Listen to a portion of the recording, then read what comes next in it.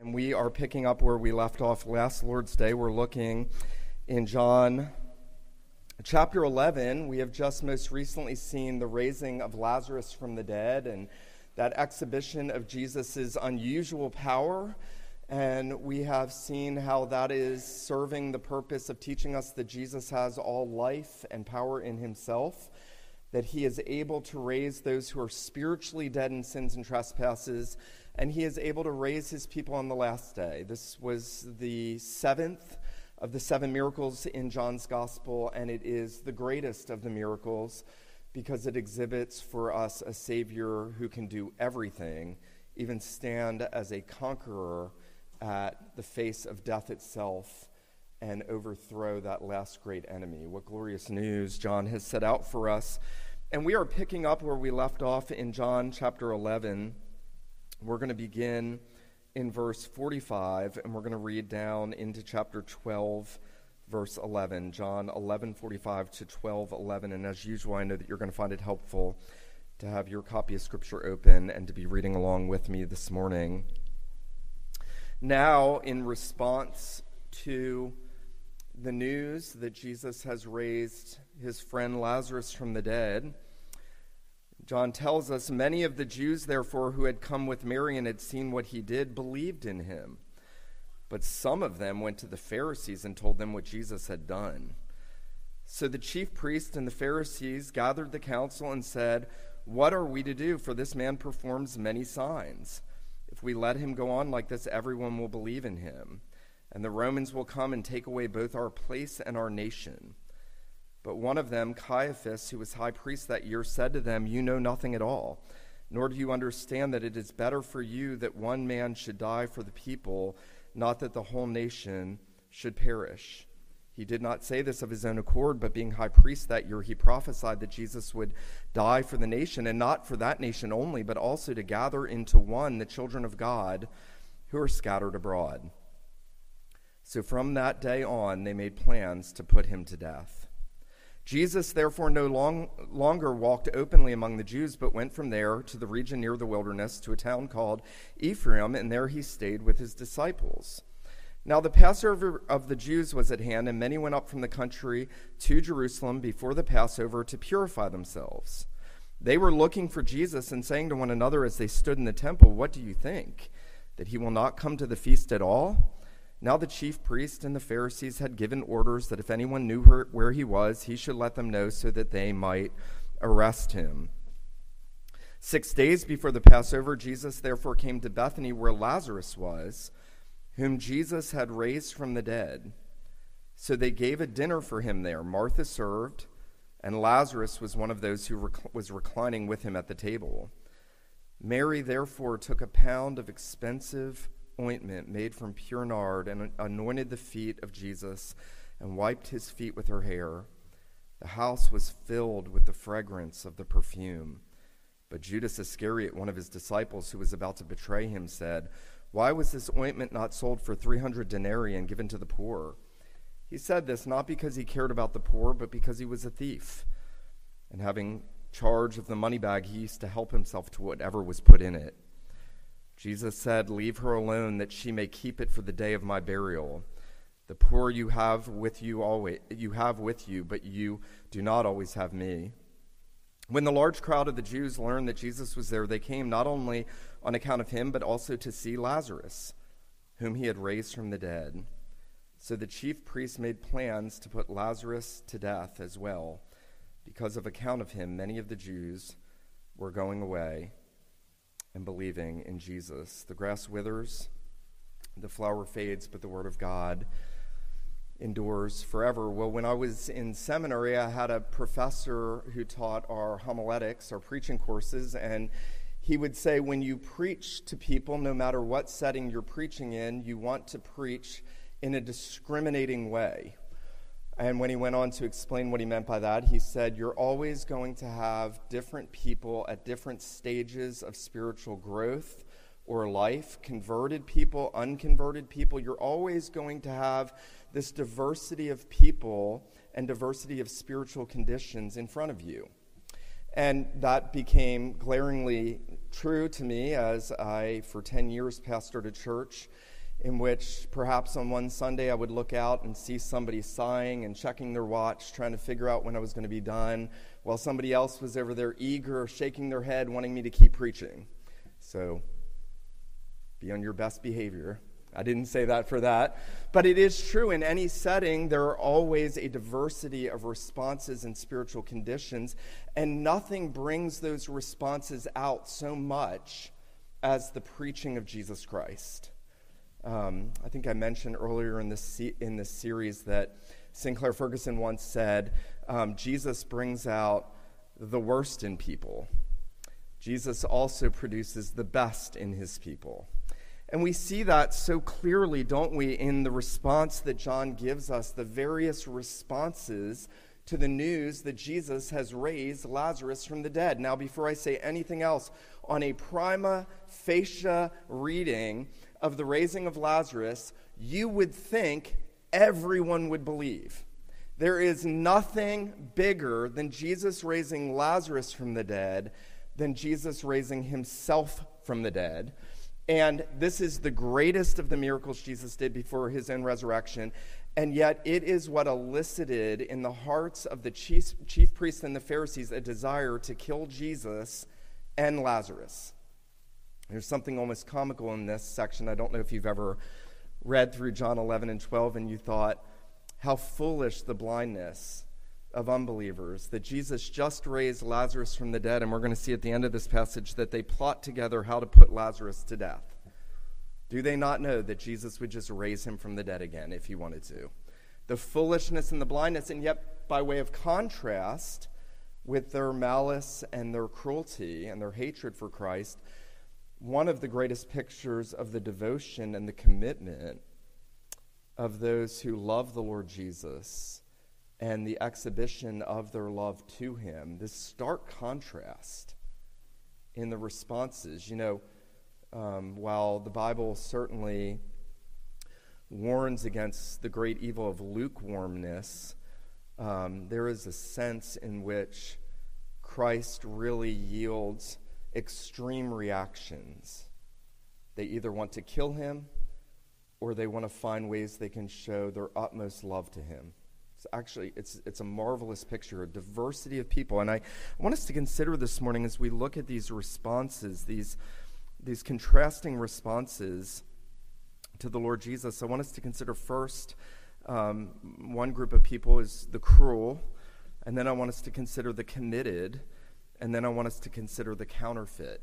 The cruel, the committed, and the counterfeit. Well, notice, no sooner are we told that Jesus has raised Lazarus, that many of the Jews who had come with Mary and seen what he did believed in him. And the purpose of the miracle, and let me just emphasize this at this point, the purpose of the miracle was not to wow people, it was so that people would believe in Jesus. All the signs, remember that first sign, the changing of the water to wine, John says at the end of it, and his disciples saw his glory and they believed in him. That's the end goal. Now, Jesus only did select miracles. And as we know, and as we're going to see here, the miracle itself was not enough to make people believe. You'll remember Jesus' parable of the rich man and another Lazarus. And remember, they both die, and the beggar Lazarus is carried to heaven, and the rich man goes to hell. And he wants Abraham to send somebody back to his brothers so that they wouldn't come to this place of torment. And Abraham says, no, even if one rises from the dead, they will not believe. They have Moses and the prophets. Let them hear them. And we see that the miracle was not sufficient. Here, in fact, the miracle riled up the hatred of the chief priests and Pharisees. Notice some of the people believed, but then some went back to the Pharisees and told them what Jesus had done. They sort of tattletale on the Savior to the religious leaders. Look what he's doing.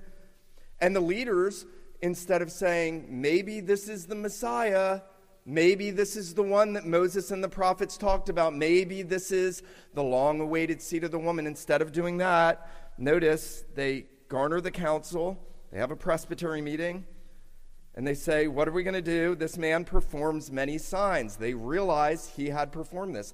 There was no question.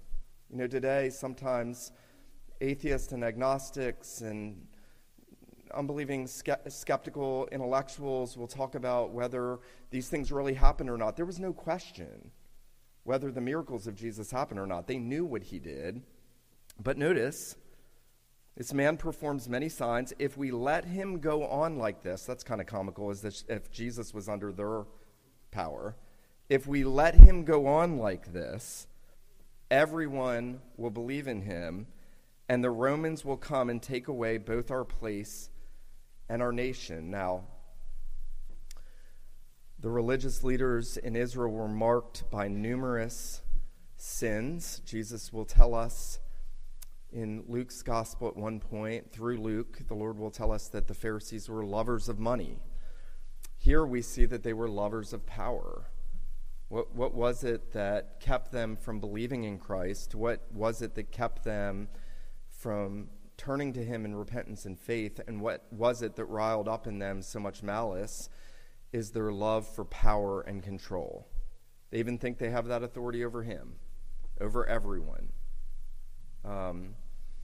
We live in a day when the lust for power is so prominent in every corner. We hear people talking about which group is in power and how they shouldn't be in power and power should be distributed. And let me just say this morning, that is a deeply rooted evil. And so much more so when it comes into the church. Remember, this is the church of the living God.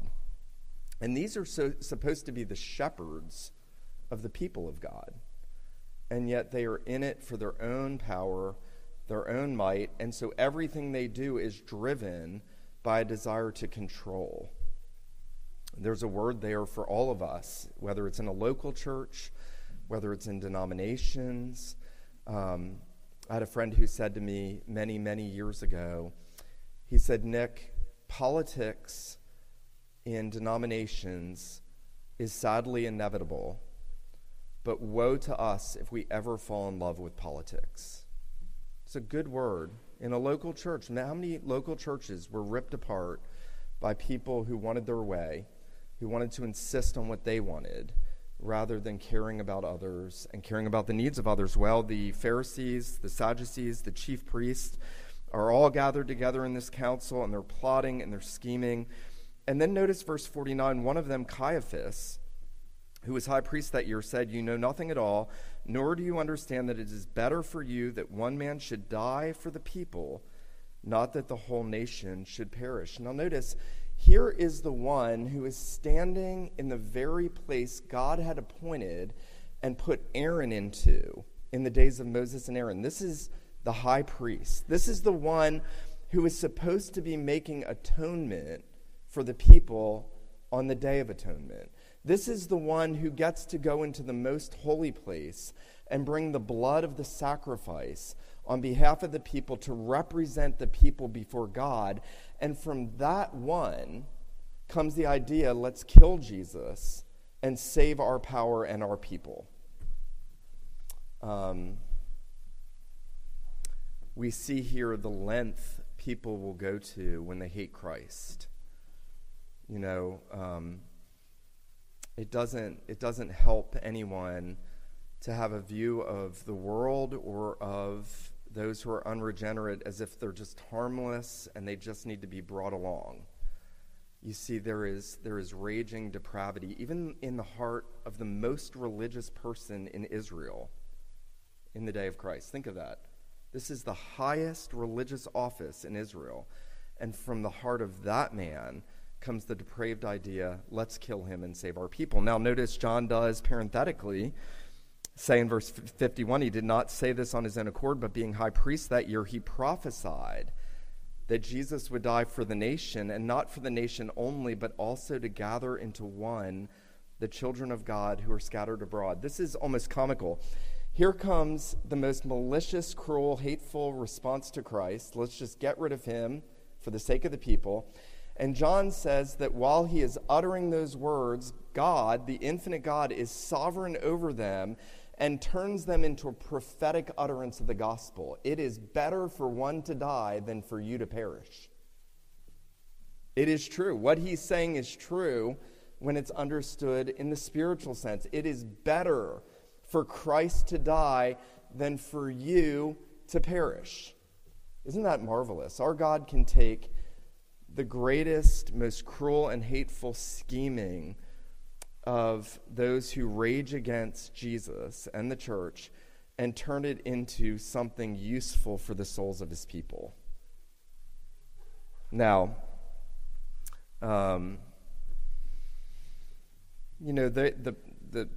want to say this. When the Pharisees and the chief priests, they formed this council at which Caiaphas says this, they are sort of self-unaware. They're not coming together knowing exactly what they're going to do.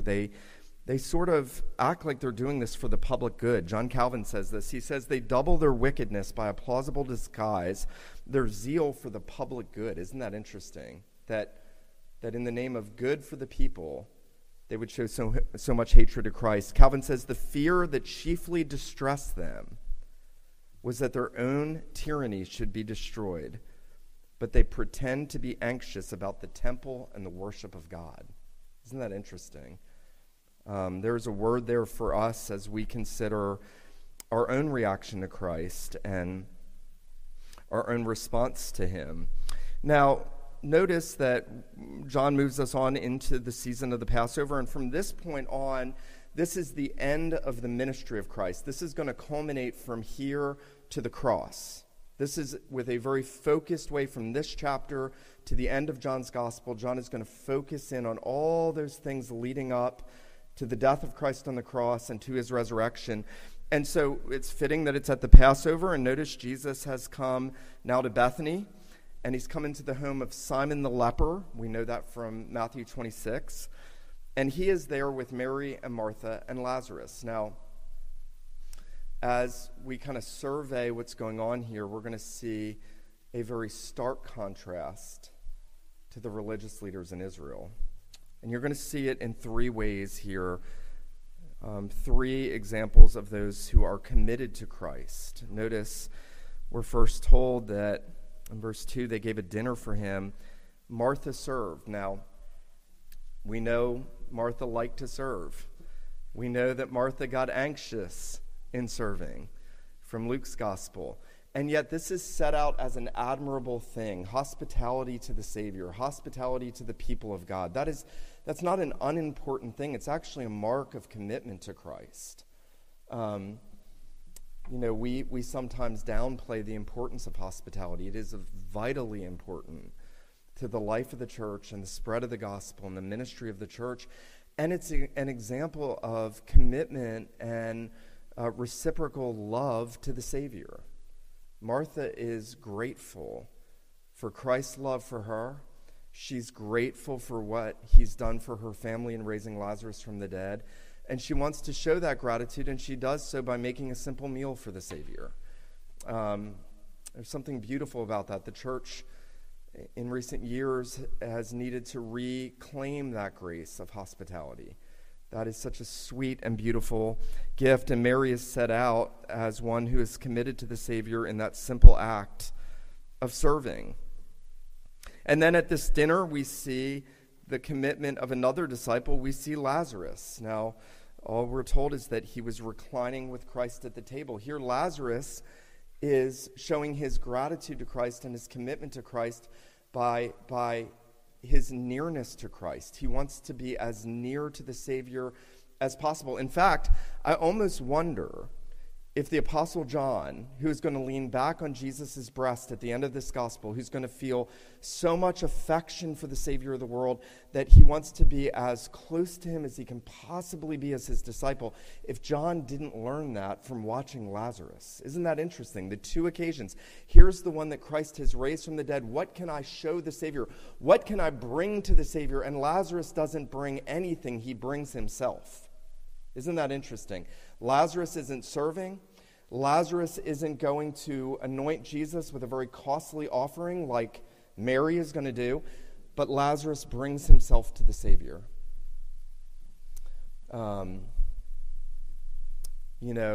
We sometimes mistakenly think that the Christian life is best lived in busyness and service. And sometimes the Christian life is best lived in just sweet, devotional nearness to Christ. We learn that from Lazarus' sister, don't we? Who in Luke 10 is just there sitting at the feet of Jesus, listening to him. Here we learn it from Lazarus. He is leaning on the breast of Jesus. I was thinking about the commitment exemplified by these siblings in this chapter this week in preparation, and I thought about that hymn, and I love it so much. More love to thee, O Christ, more love to thee. That ought to be the cry of our hearts. Lord, I want to love you more than I do. I want my heart to be burning with affection for you. That's not hokey evangelical schmarmy. Schmarmy is a word. You can look it up. It's in a dictionary. But that's not just mushy evangelical emotionalism. But as Christians, we are called to long for nearness with the Savior. By the way, I believe this is why the book of Song of Solomon is in the Bible. I wholeheartedly believe it's a picture of Christ and the church ultimately, and that it's meant to stir up in us burning desires to worship the Savior, to love him more, and to draw closer to him. All of our Reformed heritage felt that way. The better part of sermons in church history in the Reformed tradition preached on Lord's Supper Sundays or communion sermons were sermons on the Song of Solomon. The table is meant to stir up in us a desire to be nearer to Christ. More love to thee, O Christ. Nearer, my God, to thee. Lazarus is exemplifying for us what it looks like to be committed to Jesus as he reclines with the Savior at the table. And then there is, of course, the most standout example, and that is Mary taking a pound of that very expensive, fragrant ointment and anointing the feet of Jesus and wiping his feet with her hair with that ointment. Now, for us to understand the extravagance of Mary's actions and the display of her commitment, we have to understand that if we can matriculate the cost of that oil in those days to our days, it would be somewhere between $3,500 to $5,000. Now, that may not seem like a lot to us. That was almost an entire year's wages in their day. And so Mary is bringing the best of what she has to give to Jesus out of love for him. We were talking as a session this week about giving, and our congregation has been very generous in giving, and one of the elders made the point that in his time in this church, there were rarely occasions where giving was preached on. Now, the Bible has a lot to say about giving, and this is not a sermon on giving, but what I will say this morning is that extravagant, generous, grateful giving flows out of the heart of one who knows what Christ has done for him or her and who wants to respond not in mere duty, but out of love and commitment for the Savior. We only are ever going to give generously when we love Christ so much for his great dying love for us. Something has happened in the soul of Mary. Something that you get the sense that what she's doing is spontaneous. It doesn't seem planned out. It doesn't seem like Mary looked around and thought, well, if I get rid of that, will I be able to make it with this? And it doesn't look like she schemed. It looks like she's just thinking, what is the best thing I can bring? I want to give the Savior whatever I can give him. I want that to be more true from my heart and in my life, and if you're a believer, I hope you want that to be true as well. That is such a glorious grace. That doesn't mean that you have to have a lot of money to give a lot. I was reminded of the example of the widow with the 2 mites. And Jesus watched her and pointed her out and said to his disciples, see, they all put in out of their abundance, but she put in everything that she had. And she gets her name recorded in Scripture, and as my best friend has often said to me, think how many trillions of dollars have been given in church history because of the widow putting in all that she had. Here Mary is doing the same thing. She is exemplifying for us what it means to give back to the Savior out of love for the Savior and to so show commitment. Now, how different this is, the stark contrast, the malice and the cruelty of the religious leaders, the extravagant love of Mary. You could not find 2 more extreme examples. Now, I want to note something. John does something very interesting here, and I don't want us to miss it. Notice the latter part of verse 3, chapter 12, verse 3. Notice this. She does this. She wipes Jesus' feet with her hair, and John says the house was filled with the fragrance of the perfume. Now, why does John say that? Well, you could just say that's just an incidental historical detail, or you could understand that John loves double entendres. John is always saying one thing, but he has a spiritual meaning behind it. The house really was truly filled with the fragrance of the perfume that Mary had anointed on Jesus' feet, but I think what we're supposed to take away from that is that Mary's love for Christ and the reciprocal relationship between the Savior and his people causes an aroma of Christ, as Paul says in 2 Corinthians, that we are the aroma of Christ to those who believe. To some were the aroma of life to life, to others were the aroma of death to death, and that as believers show their commitment to the Lord Jesus, it is as if the fragrance of Christ emanates and fills everything. As you and I show real heartfelt devotion to Christ in any of the ways that manifests itself, whether it be Martha's hospitality, whether it be Lazarus's desire to be near to the Savior, or whether it be generosity and giving back to the work of the kingdom of God and for Christ, that causes a fragrance of Christ. And here's why. Because only the Lord Jesus can produce that in a real and true way in the hearts of his people. That can't be manufactured. It can't be programmatized. It can't be made up. It can't be forced. It's not going to happen by a desire to legally serve in the church. But when the Holy Spirit really and truly works in the hearts of God's people to show them who Christ is and what he's done, and they respond in these ways, it's as if the aroma of Christ permeates everywhere they go. Isn't that beautiful?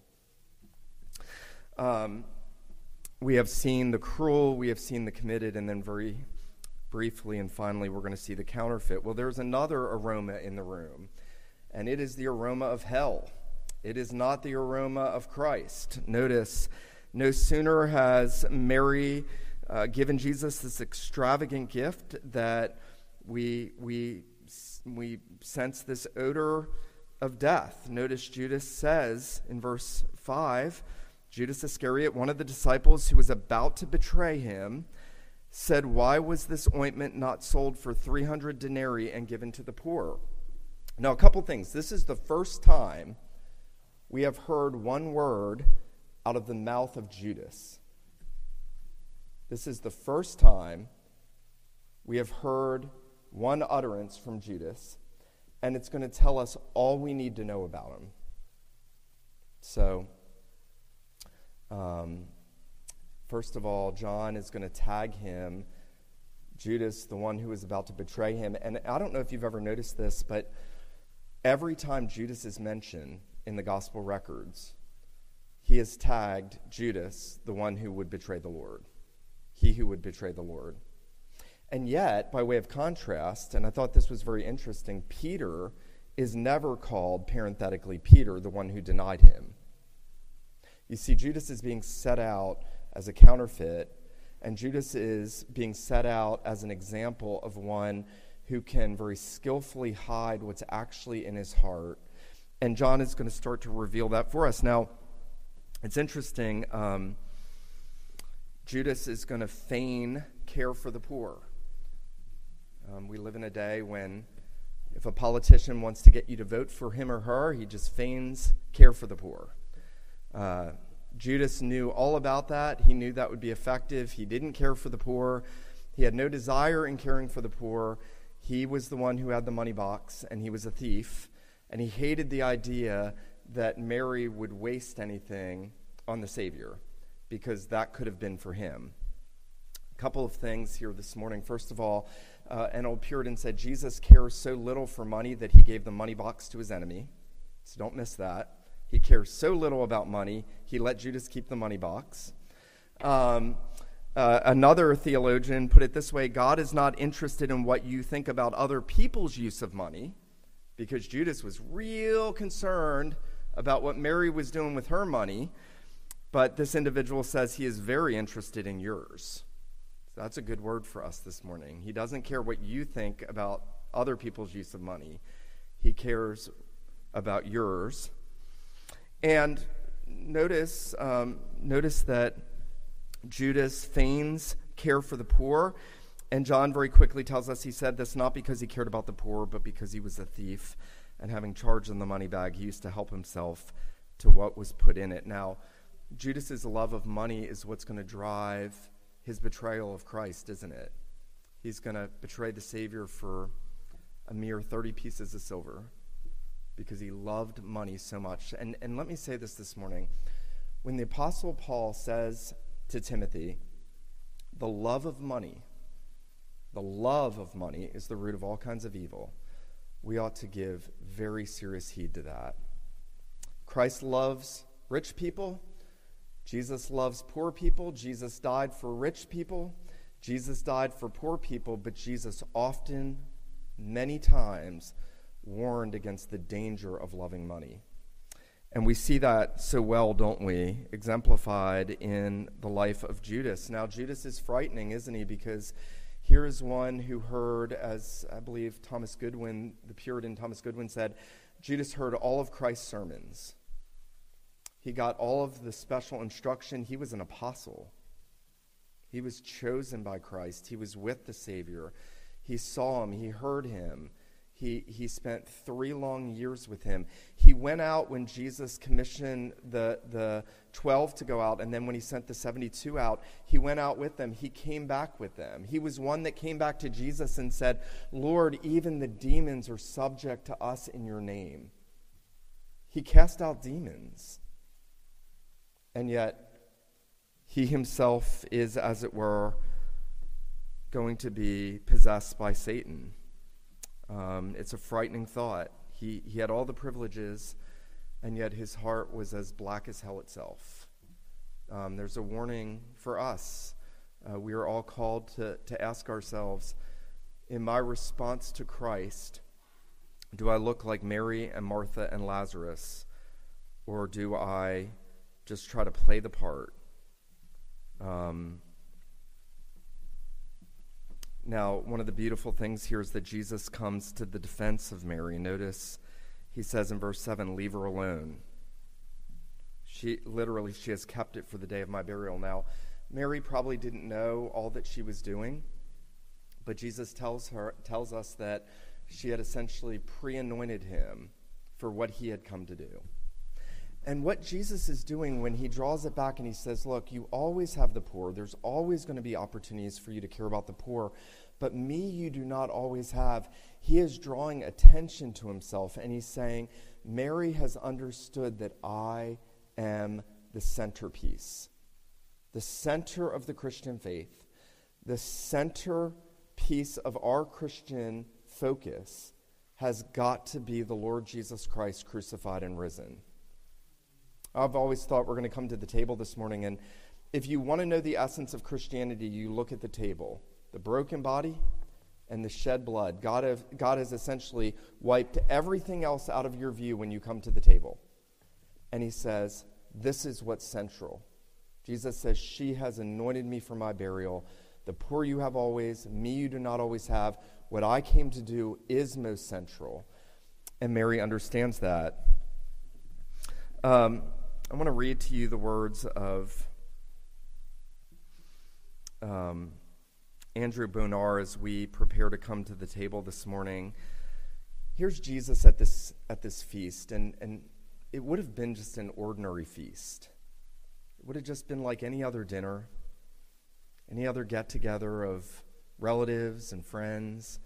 But Jesus transforms that entire setting with his presence. Listen to this. Andrew Bonar says, apart from Christ, the feast is but a common meal. He says, it is his presence which sanctifies it and turns it into something special, sacramental. When he comes in and he dines with us, the room, the table, the food, the company undergo a transformation. That's amazing.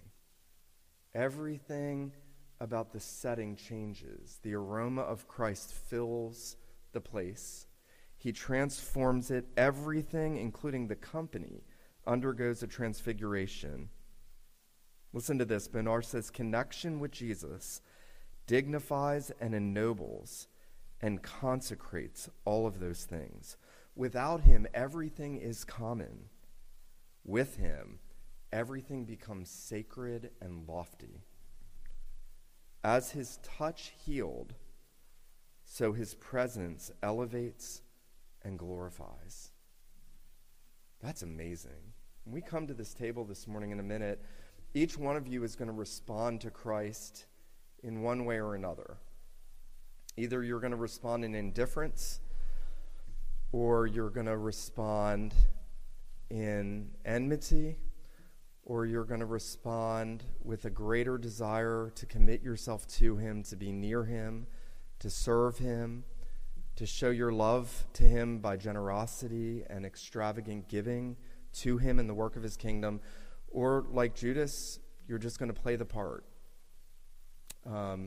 I don't know what's in your heart. You don't know what's in mine. But I do want to exhort us this morning as we hear these things, as we prepare to come to the table. May God give you and me a true inner longing to respond not in cruelty or as a counterfeit, but in deep, heartfelt commitment to the one who has loved us and who has given himself for us, that we would serve him and long to be near him and long to give ourselves and what we have to him. Let him who has ears to hear, let him hear what the Spirit says to the church. Let me pray for us as we prepare to come to the table.